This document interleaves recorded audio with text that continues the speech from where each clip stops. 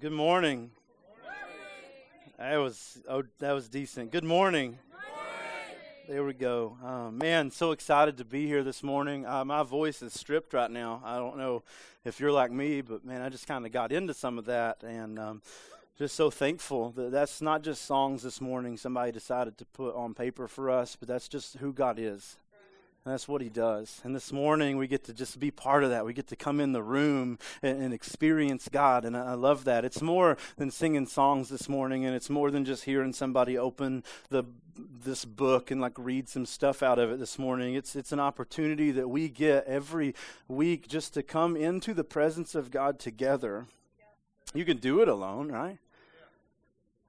But we get to come into the presence of God together, and we get to just hear from Him, and I love that. And this morning I'm believing that we're going to hear from Him again. I don't know about you. That was your cue, by the way. Yeah, thank you. Me and Jada got this. But man, I just believe that for us this morning. And if I didn't, I would be somewhere else, because I don't want to just come sing songs. I can do that in the car.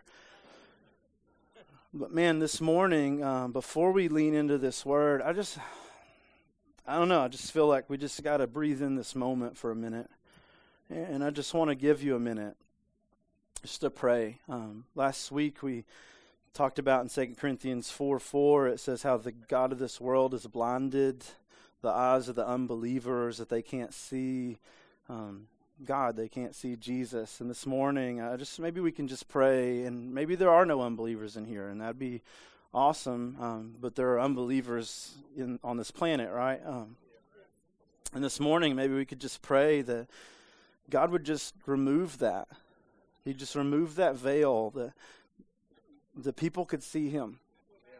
So this morning, maybe you have somebody in mind. Maybe you are the somebody in mind. And this morning, I just want to invite you just in this moment to just pray that God would just do that He would open up people's eyes and maybe ours. So let's pray. That's your cue. Father God, this morning, we just want to ask you just to do the things that we can't do. God, this morning that you would just break that spiritual blindness in this place.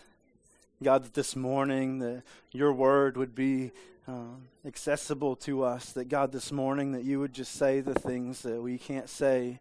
God, we can make intellectual arguments, and we can maybe even try to convince people that you are who you are, but spiritually it's more than that. You have to come in and you have to resurrect that person, and you have to break spiritual blindness to do it. God, we believe that the enemy is nothing compared to you. You've already defeated him. That God, you put up with him for a little while longer, and one day you're going to crush him under your feet forever, finally. And God, this morning, we just know that he's no match for you. So God, this morning, I'm not praying to hope that you get the help to be enough to overpower him. You've already overpowered him. I'm just asking, Jesus, so you know my heart, that God, you would just open up our eyes. God, maybe for some of us today, we know you, and we just need our eyes open to the fact that there's something greater than saying a prayer and coming to church.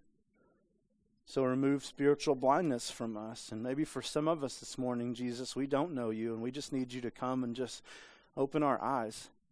See, the reality is we don't get to decide when we come to know Jesus. Jesus decides when we get to come to know Jesus.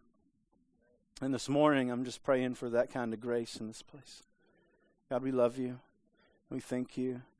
I'm praying for power from the Holy Spirit this morning. God, I need you. It's your name, Jesus, we pray. Amen. This morning, we're going to be in 2 Corinthians chapter 2. So if you have your Bible, I'll give you a moment to get there.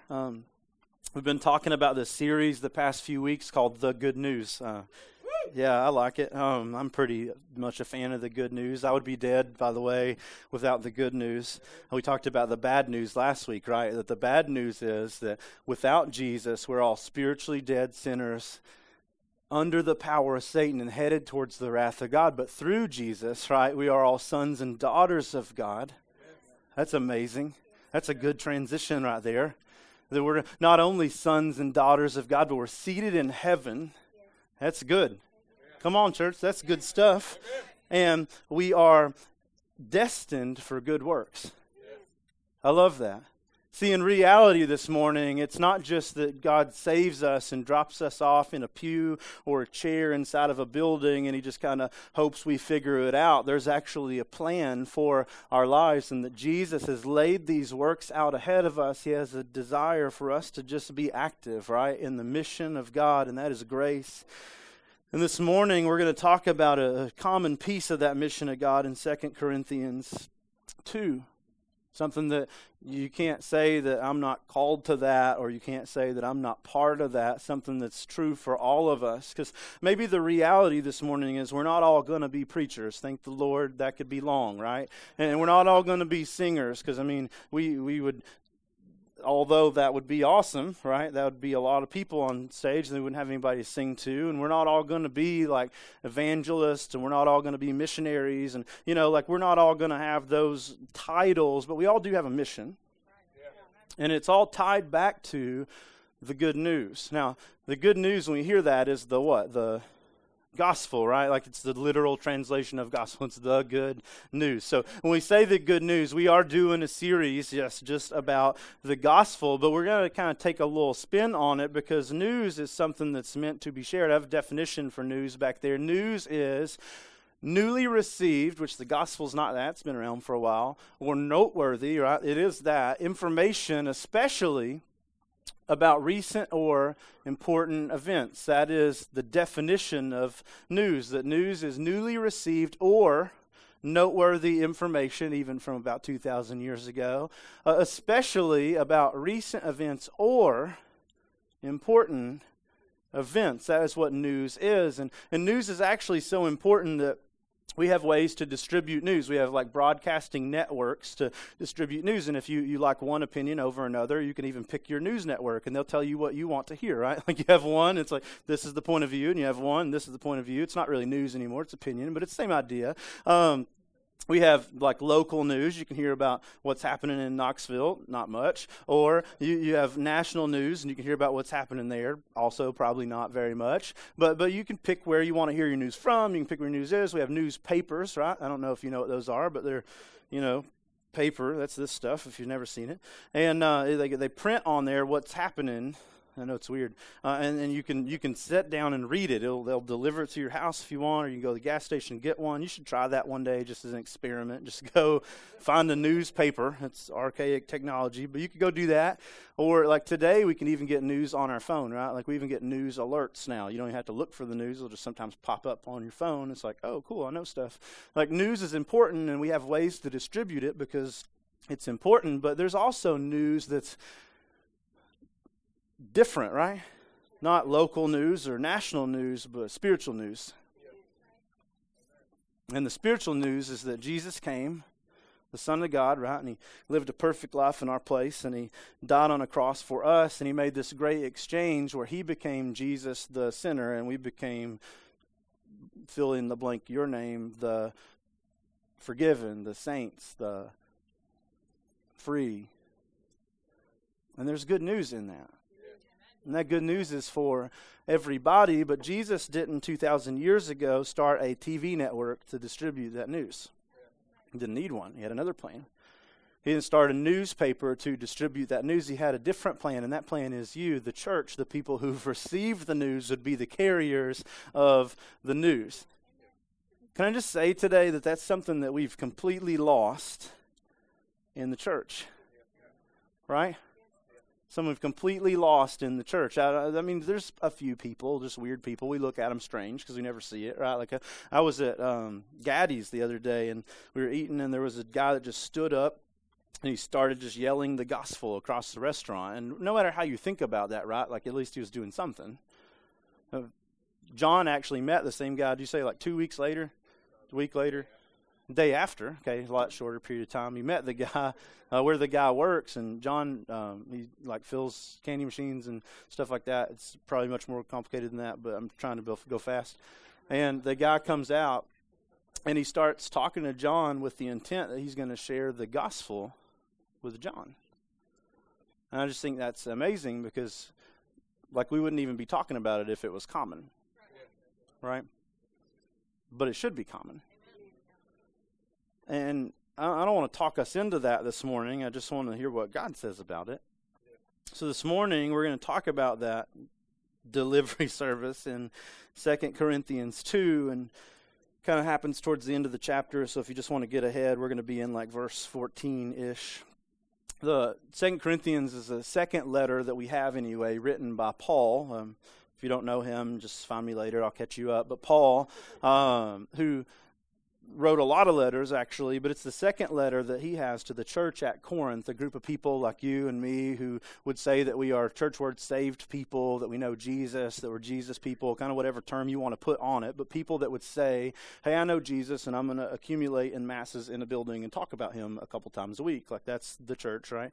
And he wrote this letter to these people, specifically in this region called Corinth, and it deals largely with just how you live out this faith that we have. This, how do you be a Christian? How do you follow Jesus? What does that look like? And towards the end of chapter 2, there's this title up there that says, A Ministry of Life or Death. You probably have something similar to that in yours, but he's going to talk specifically about a ministry, something that we have in common, that is not just Paul's ministry or the pastor's ministry, but everybody that would hear this letter in Corinth.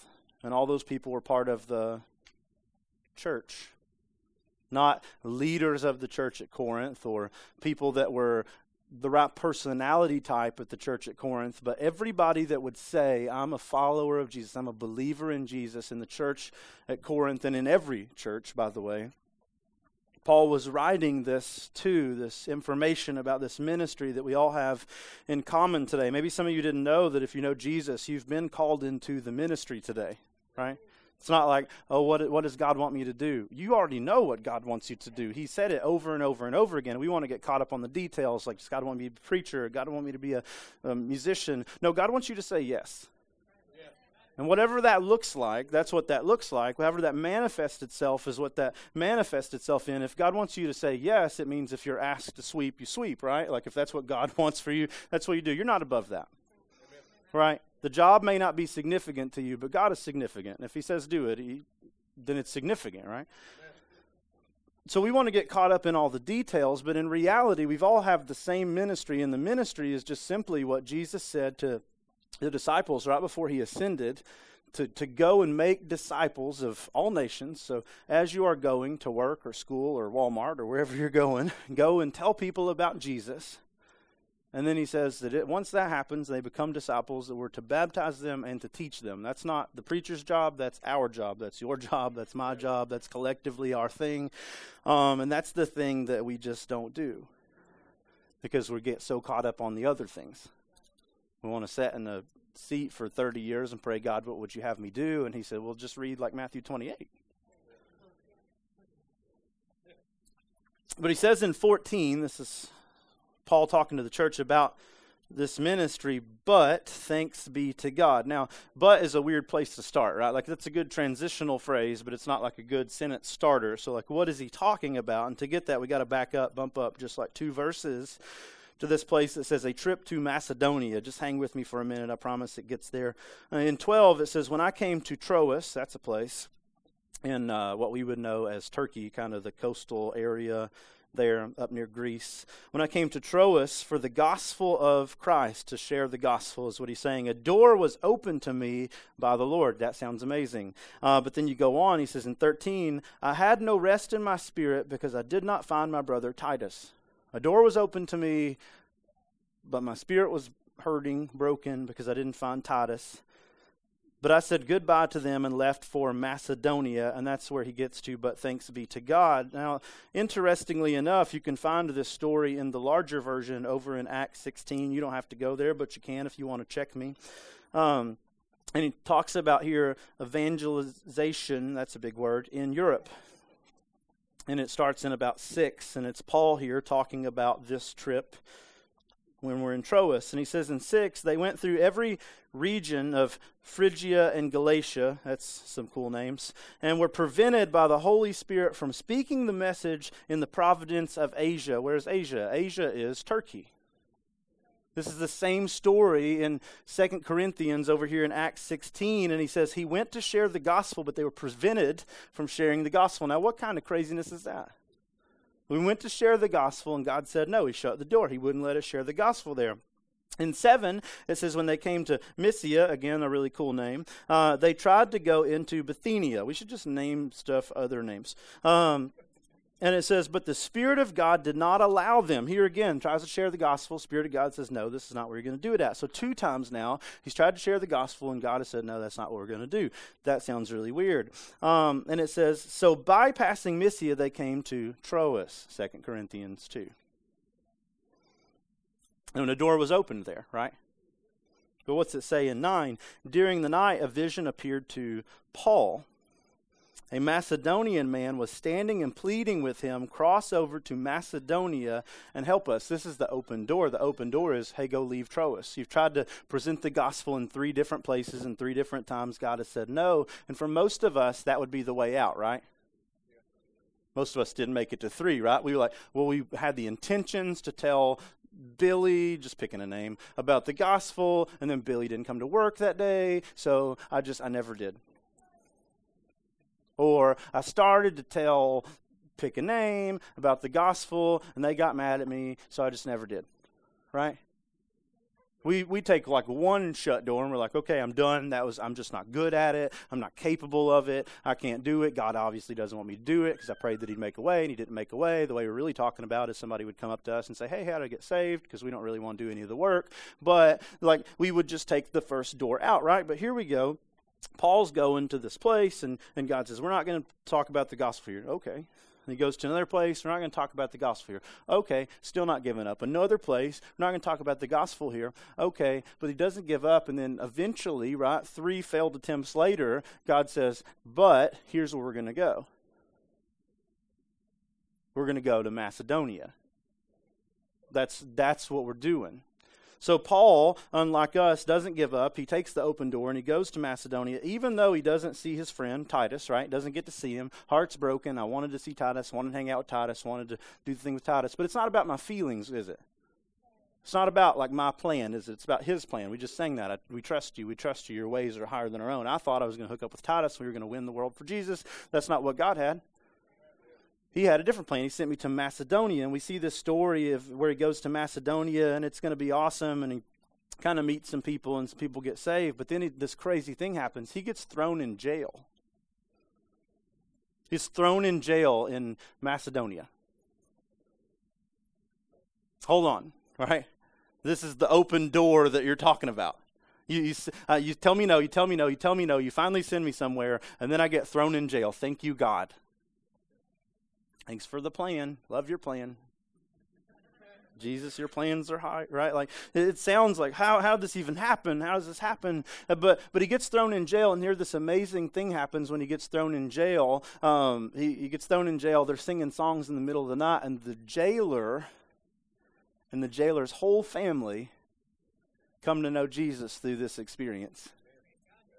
I wanted to go in Asia, but God was concerned about the jailer in Macedonia. I wanted to impact the city of Troas, but God was concerned about this man and his wife and his kids.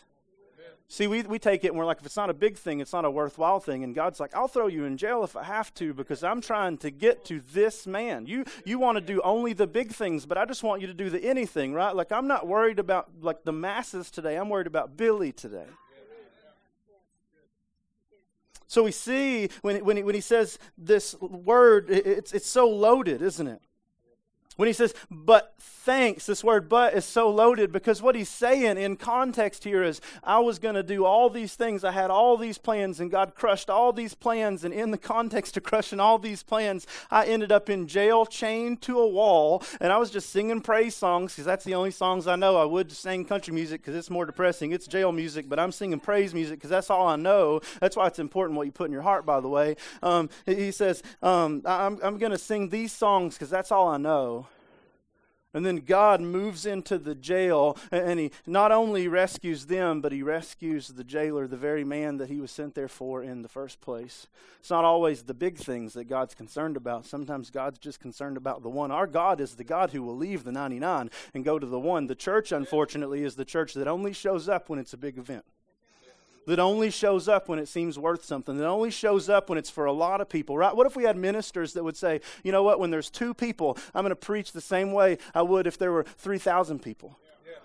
What if we had Christians that said, I'm so worried about the guy in the cubicle next to me, I'm not going to sit in a chair and pray for years about what I'm supposed to be doing. I know what I'm supposed to be doing. So Paul here says, man, I know all that stuff sounds crazy, and just go read Acts 16, right? All that sounds nuts, but thanks be to God that his ways are higher than my ways. Thanks be to God that he will put me in jail to wreck my plans so that he can accomplish his plans. Thanks be to God that he's so worried about the one that he won't let me miss the one, worrying about the masses. Thanks be to God he won't let me waste my life chasing some big thing when God's put a really big thing right next to me. He says, but thanks be to God. And then he says this, who always puts us, look, he's bringing us in. Here's this transition moment, because a minute ago it was a bunch of really cool stuff about Paul. Man, Paul, I love Paul. I do. Paul was the man. Like, if you want a hero in the Bible that's not Jesus, Paul's a pretty good guy. Right? Paul wrote like most of the things that we talk about, most of the things we believed. He went away for like 3 years, and he was on a mountain like with Jesus, right? Like Jesus was just downloading all this theology into his brain. He's just out in the woods doing whatever, right? And then he comes back in and he starts this ministry, and you're like, man, Paul is the man. He writes all these things, and we see all these letters to the churches. Paul had an effective ministry. Well, Paul had an effective ministry because he wasn't like trying to chase something. He was willing to get alone in the woods with God. And to say things like, thanks be to God, your plan is better than my plan. And man, I love talking about Paul, but what Paul loves to do is he loves to say, man, there's nothing special about Paul. You know who Paul is? Paul is you if you would completely turn your life over to Jesus. Paul's just a man. Paul's a man with flesh like us and blood like us and bones like us, with a story like us, with faults like us, with issues like us. But he's a man who said, I'm willing to get alone with God and then just to do what God says to do. I'm not going to sit in a church for 30 years and wait for somebody to confirm a calling God's placed on my life. God's told me to share the gospel, and I don't need somebody's permission to do that. I already have his.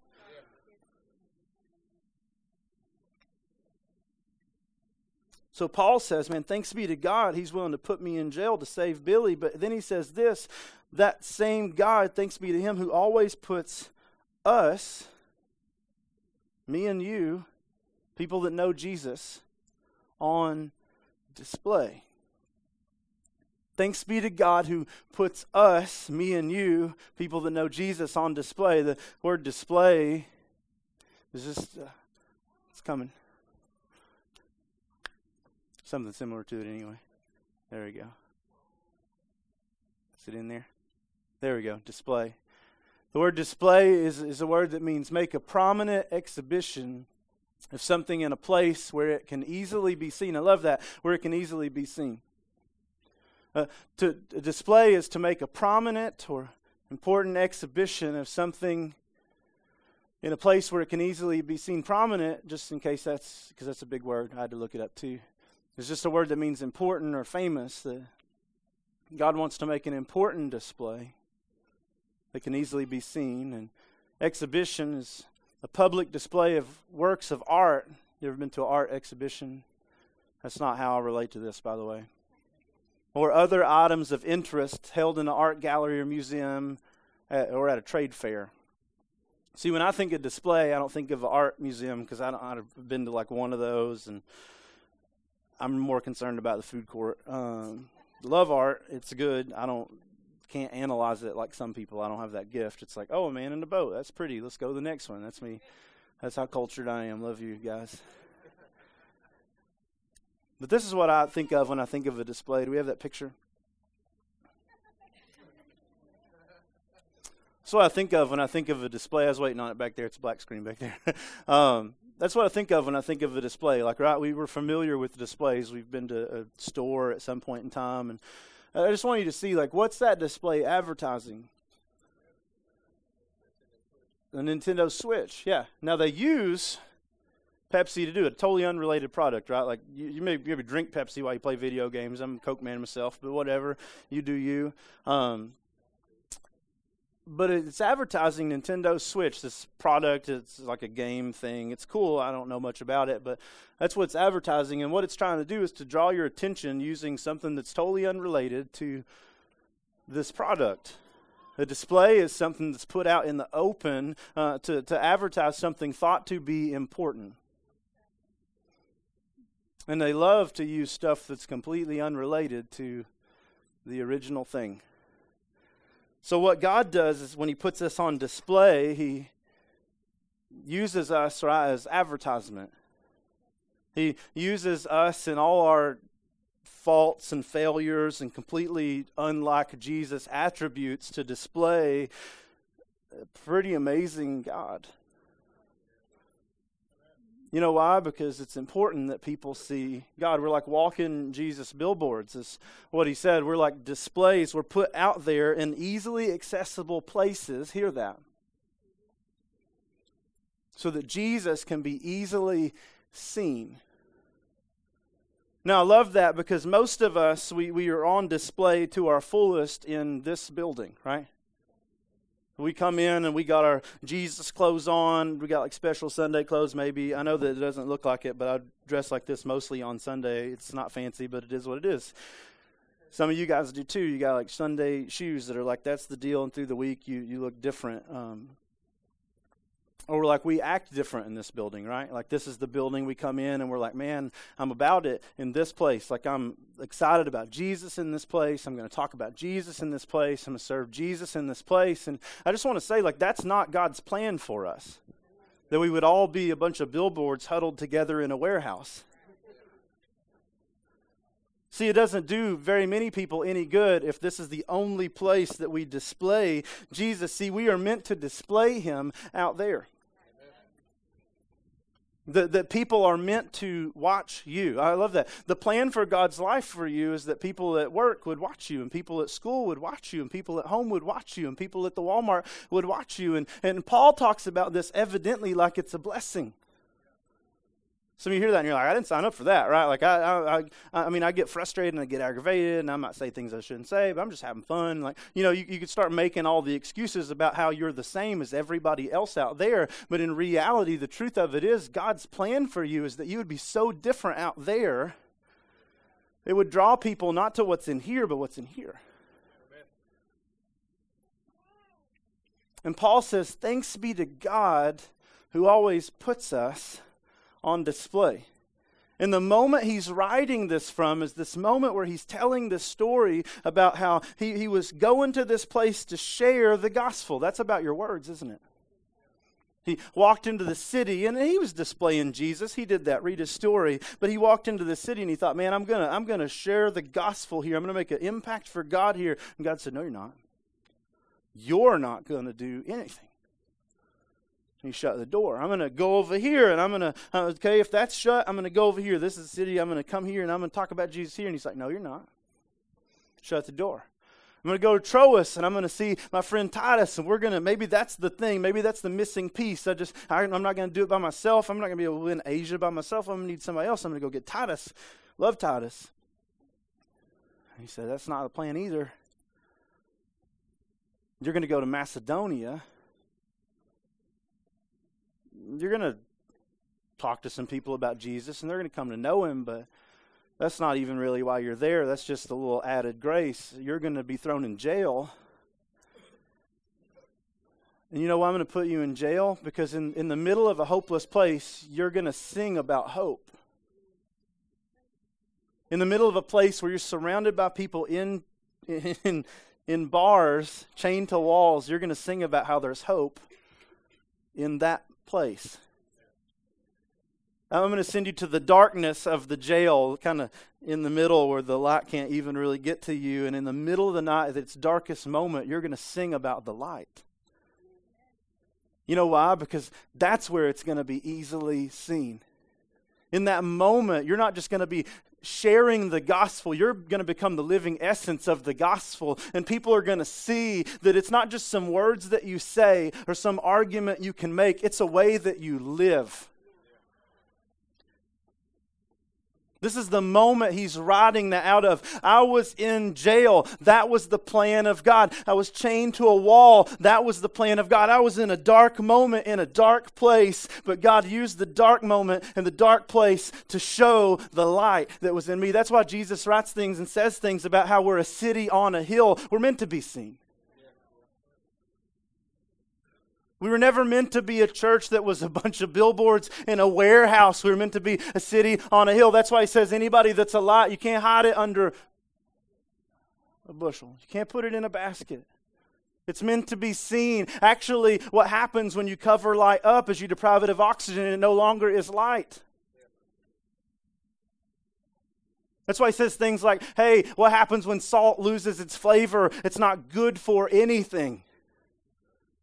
And I just wonder if because we've kind of planned and counted on all these other things to draw people to Jesus, we've become a salt shaker full of flavorless salt.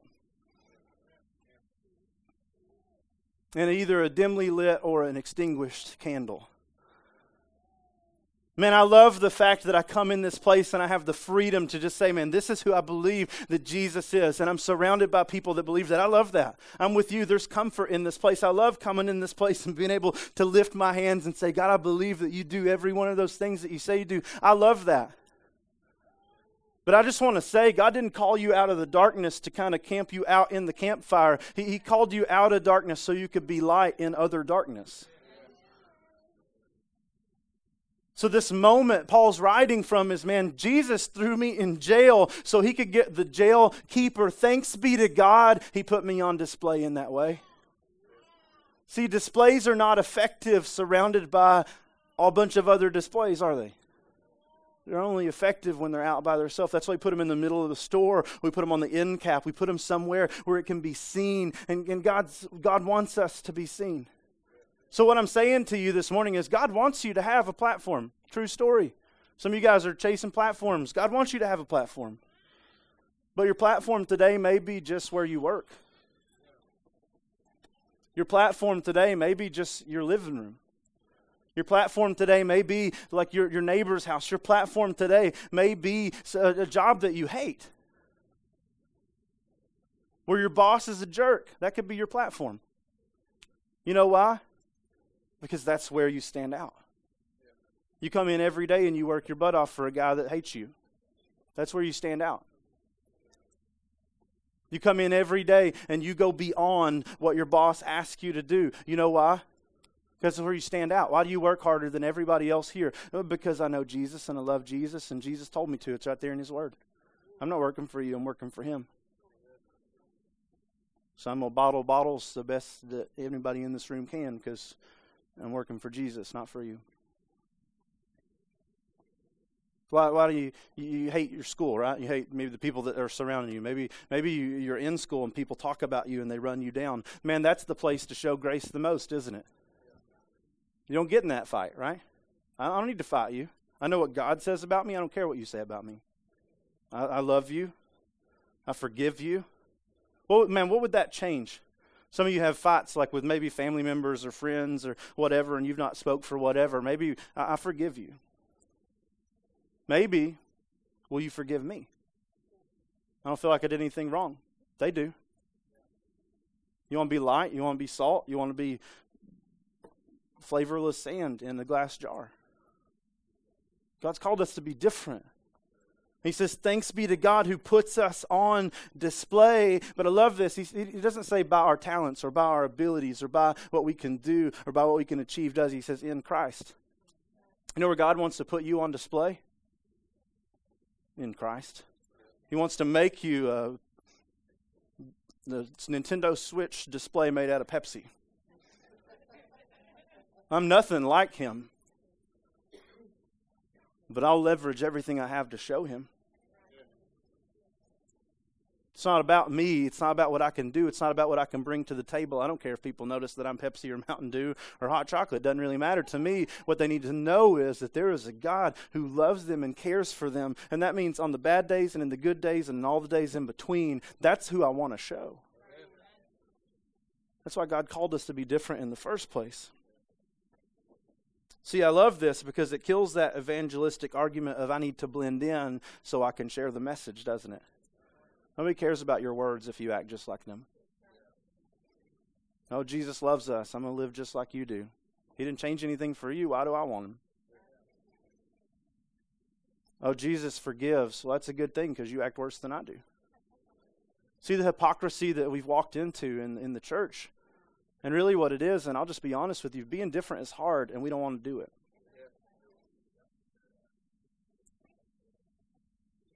But God's called us to it. And somehow, he talks about this like it's a blessing. You mean I got to change how I talk? Yeah, and it's a blessing. You mean I got to change how I live? Yeah, and it's a blessing.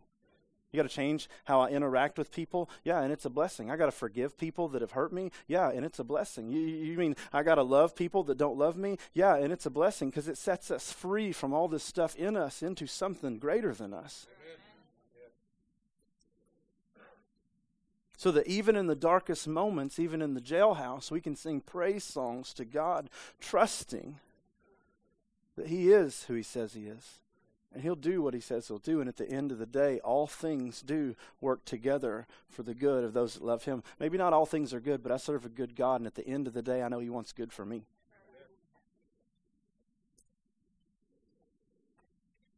He says, but thanks be to God who puts us on display in Christ. And then he says this, and spreads through us. Here we are again.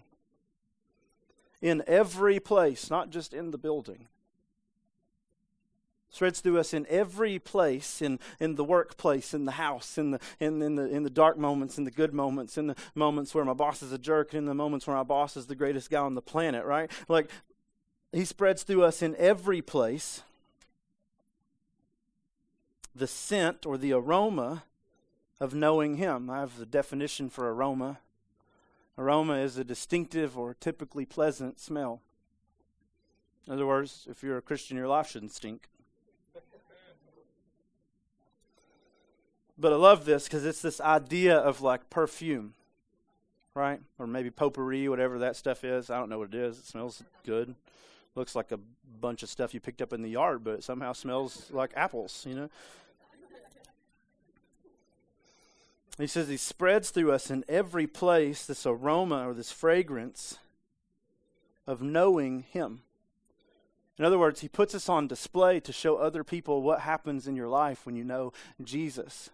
Why is it important to live different? Because people have to know that there is something to this thing. People have to know that there's some, I don't mean to just say this weirdly, but it's going to be, there's some benefit to this. That I don't want to live in my mess. Do you? No, it's like part of that's like one of the best parts is that God calls us up out of some of that filth, and he's still calling us up out of that filth. Now, I'm not perfect, and I'm not going to be perfect, but I can live above what I lived above a week ago or a month ago or a year ago. He's calling me out. I don't struggle with the same things I did 15 years ago. I got new struggles, but man, those old struggles, he's trampled those things down. There's some benefit to knowing Jesus, and he's like, man, the world needs to know that. And what's amazing is, like, fragrances are not selective, are they? Like, if I get perfume up here and I'm like, and I spray it, like, it's gonna fill the room. It's what it does. It's not like, I kind of like you, and you're cool, and yeah, you can smell me, and you back there, you know, I'll pick you for, you can do it. Like, fragrances, everybody gets that. We're not called to be the fragrance of the church or the fragrance of our Christian friends or the fragrance of, you know, the people that kind of think like we do and believe like we do, or the fragrance of the moral people. We're called to be the fragrance of like the world. And he says you can't be selective about what you act like around certain people. If you're two different people at any point in time of your life, then you're a lie. Your life is a lie. You can't be two different people ever. That's not how it works. Like, I don't have two weird personality Jekyll and Hyde thing. Like, it's not like I have the Christian Brad and then the Brad that hangs out with the non-Christian people. It's just me, and you're going to get me, and if you don't like me, then you're just not going to like me. I'm not changing for you. I love you. I'm not changing for you. If you don't love me enough to like me as I am, then I don't really care.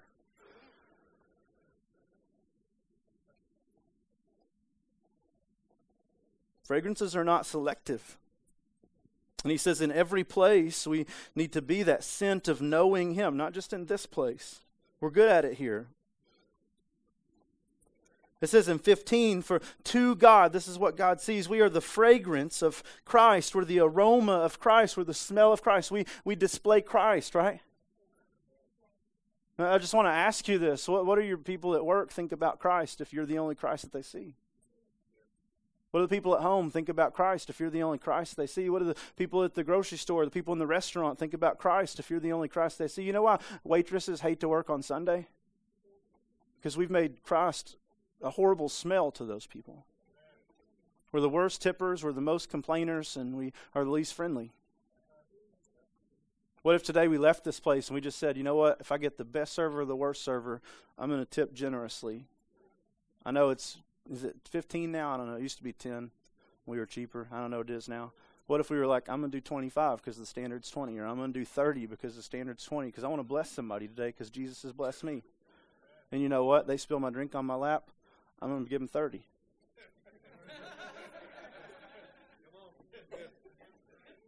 If they're rude, I'm going to bless them with 30, and I'm going to tell them I love them before I leave and thank you for the wonderful job they did. They didn't do a wonderful job, but they didn't have to be here serving me today.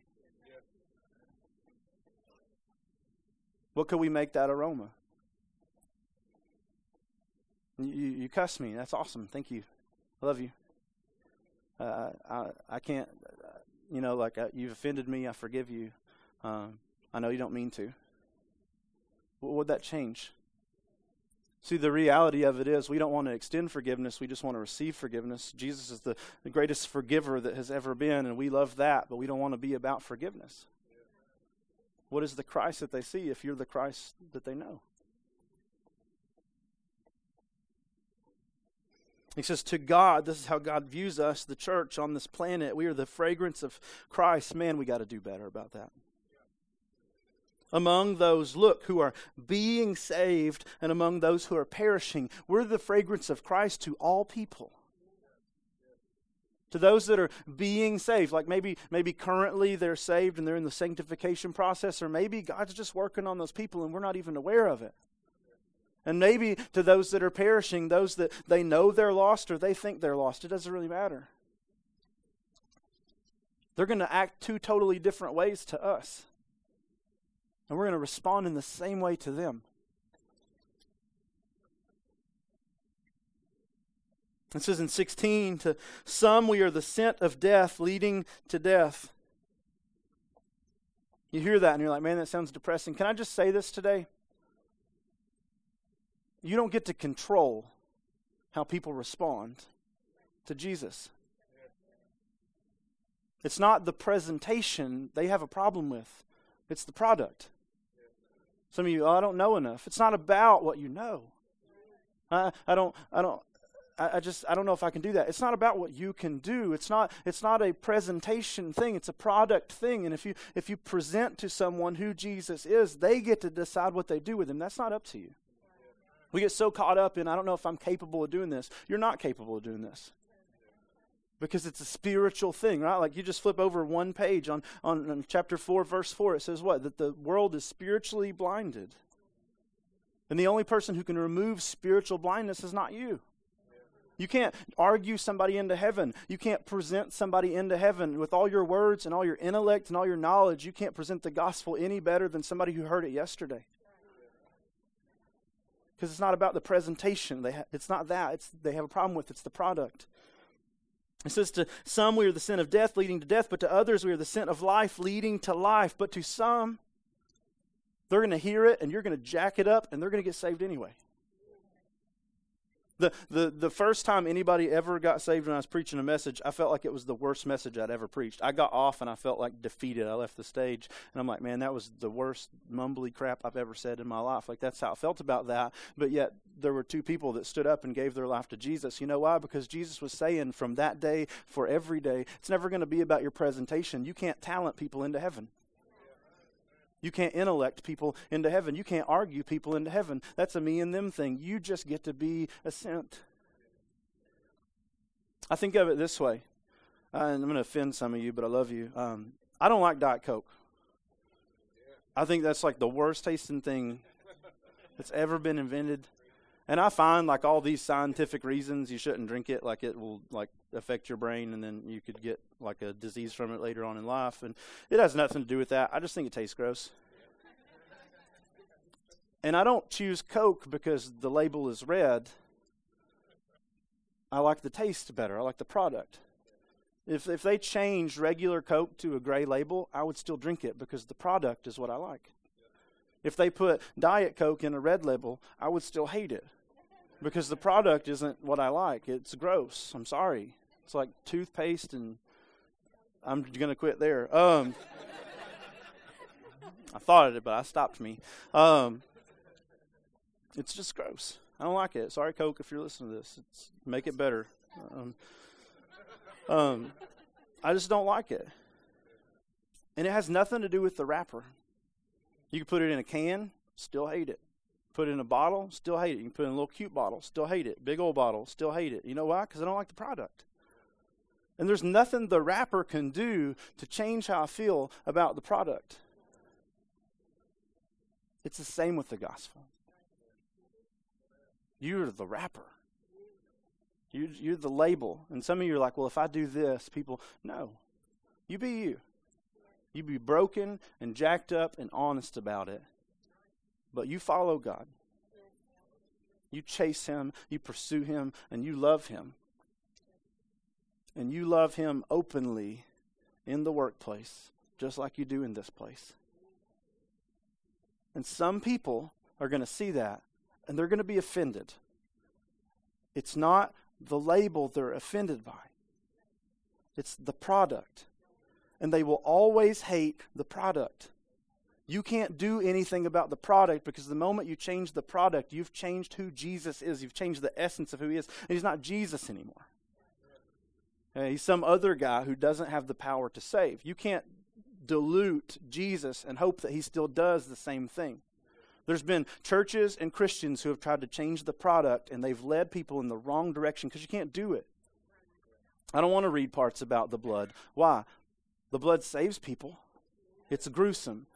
It's not your fault. It's the way God chose, and you can't change the message. You can change the method maybe, but you can't change the message.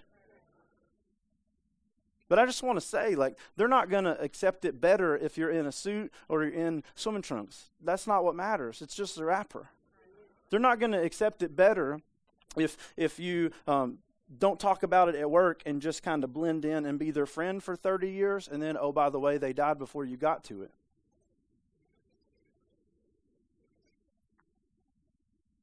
Because it doesn't have anything to do with the wrapper. It's the product. And we either want Jesus, He says in John 10, we're either His sheep who know His voice, or we're not. And you don't get to pick that. You've been called to be the aroma of Christ, and some people are just going to hate Christ. And that's unfortunate, and it's sad, and we should pray against spiritual blindness because maybe their no today will be a yes in a year. And we should continue to be who we are and to share that message. Because you don't get to decide. But you should never change the product. And you shouldn't be concerned about the wrapper. God has called you to follow God. He's called you to say yes to Him. And He can use your brokenness. You don't have to pretend like you're perfect. Can I just take the pressure off you? If you're having a sucky day, have a sucky day. It'll get better, and you got to believe that. Jesus is still good, and you got to believe that. And you got to share that, and you can't be offensive and a jerk because you're having a bad day. Sorry. But if somebody says, what's wrong with you? Well, these things, but God is good. You know why? Because that's a billboard outside of the warehouse. Oh, I'm good. That's not honest. It's disingenuous, and it's actually a lie. And people can see right through it. And it doesn't do anything to lift up Jesus, to pretend like you're perfect. Man, I saw you do this the other day. Aren't you a Christian? Yeah, I am, and I'm a mess. And I thank you for calling me out on that. That's hard. Because I need God to change that in my life. But I want you to know this, God can, and He is.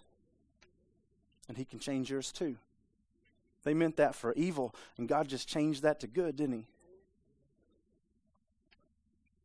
I don't know why you never get your work done on time. You're the worst employee I got. Man, I'm sorry. I'm sorry. God has called me to a higher standard. And I'll work harder. And I just want you to know that I commit to you and to him today that he's called me to be the best employee in this business. And if you'll give me some feedback on ways I can improve that, I will do better. Because I love him and I work for him. And then you. That's a light. That's a city on a hill. I'm in the jailhouse chained to a wall, and I don't know why I'm here, but all I know is praise songs. My soundtrack is not negativity. I don't have negativity. You know why? Because Jesus crushes negativity. I can't be negative when I was dead, now I'm alive. That's the news flash of my life. That's the best day ever. And that's where it really is important today. I know all this other stuff is a burden, and it weighs me down, but I want you to know I was dead, and when I die physically, spiritually, I'm going to be more alive than ever through what Jesus has done. So negativity, I can't be about that. Hatefulness, I can't be about that. My God is not a hateful God, and I will not display a hateful God to them. He says, thanks be to God who put us under the microscope. Thanks be to God who put us in the glass bowl. Thanks be to God who made my life a fish tank that everybody can see it, because I know the weight that's on me. I got to be Christ. Because they'll probably never come in here. But all the billboards can go out there. They'll probably never come because we got great lights. Thank you, Tommy. Outstanding job. You'll get more Christians here probably. Lost, they don't care about that. We got music, and it's good. Thank God for that. Lost people don't care. They got radios. We got a speaker. Sorry about that. But it's never going to get anybody here. It's not. You got to meet them out there. That's what Paul is saying that Jesus has called us to. He said we've been called to be the fragrance of life to those that are going to be living, and we've been called to be the fragrance of death to those that are dying. And he says, who is competent for this? Not you, but him. For we are not like the many who make a trade in God's message. We're not doing this for a platform or a profit. We're not doing this when it's only going to benefit us. That's what he's saying. Man, I wish God would crush that in the church. Amen. If it's only worth doing when it makes you feel good or it benefits you or it's the job that you like, don't ever do anything here, please. Because it ain't helping anybody. God's called us to serve in the places we don't want to be.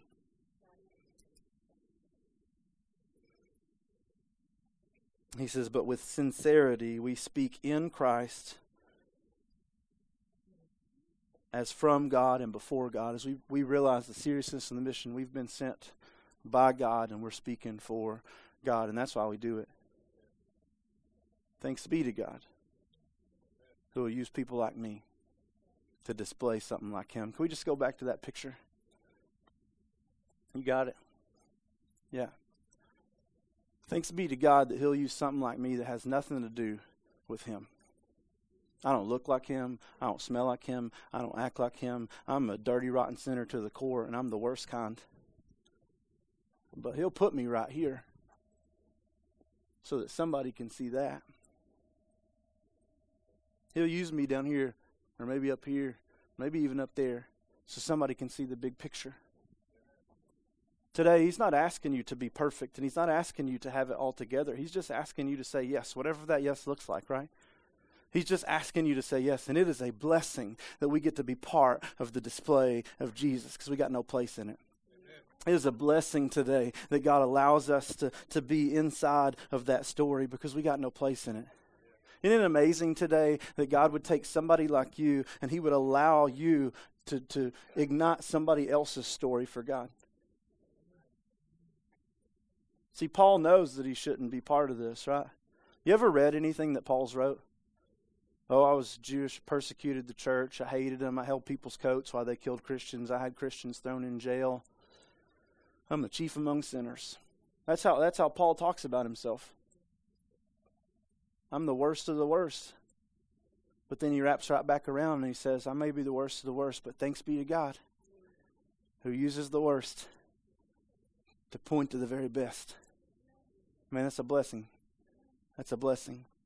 And today God is inviting us into that ministry and that blessing. And I know for some of you today, you hear that and you're like, I can't do that. No, you cannot, but Jesus can do it in you. I fully believe that. Some of us focus so much on how we don't have the words to say. Why don't you start with how you act? If you don't display Jesus at work, please do not talk about him until you fix that. Please don't wear your Christian t-shirt until you fix that. If you're going to flip people off when they cut you off, please scrape that bumper sticker off the back of your car, because that's not the press and PR the church needs. Right? People already burn out with the church because they see a bunch of hypocritical people that want to talk more about what we don't like than what we do like. See, the world knows everything we don't believe in, but they don't really know much about what we do they?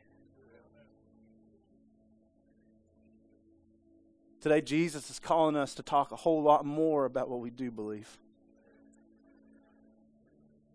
To be willing and able to confront negativity with the gospel.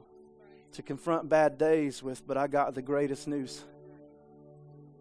Jesus is calling us, right, to the restaurants when we leave this place. He's not saying, wait till you read the whole Bible to start acting like me. You know enough today that your life could transform if you just put it in action. Right? You know that Jesus is loving? That's a yes or no question, people. You know Jesus is loving? Then you should be. You know Jesus is forgiving? Then you should be. What verse reference do I need for that?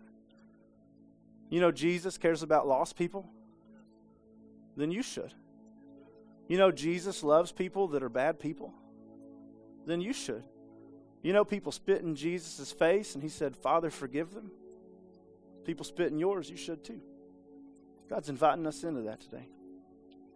And today, for some of you, maybe it's, I just need to come to know Jesus because I don't. I just want you to know, man, I know we talked a whole lot about what the gospel should look like in our lives today, but I just want you to know today, Jesus takes broken, sinful people that are no good, that are hurting, that are wretched, and he transforms our lives with the story of God loves us, and he died for us. And that's true for you today. I know for some of you today, you just need to say yes to Jesus. God's put people in your life, and you know it, right? You know God put you at work in a job you hate because that guy right there needs Jesus, and you know that. You know in your home who needs Jesus. You know in your family who needs Jesus. You know what relationships you need to mend. You know where you need to reconcile. You know all those things. I don't have to tell you all those things. God's already told you all those things. And today he's just saying, are you going to do it because you love me? Or are you going to wait on something more significant? Because I just want you to know you're going to die in a chair if you're waiting on something more significant than the glory of God through the gospel of Christ. You're going to die in that seat. That's the platform today. You jump on that platform, God may expand it, or you may just fall in love with that platform, but God's calling you today. God's calling you today to a ministry. He says, go make disciples. Literally, as you are leaving this place today, you're going to meet people that need Jesus, and you have him, so show it. Be a light. Be a city, and be salt. Be the fragrance of Christ. Let's pray.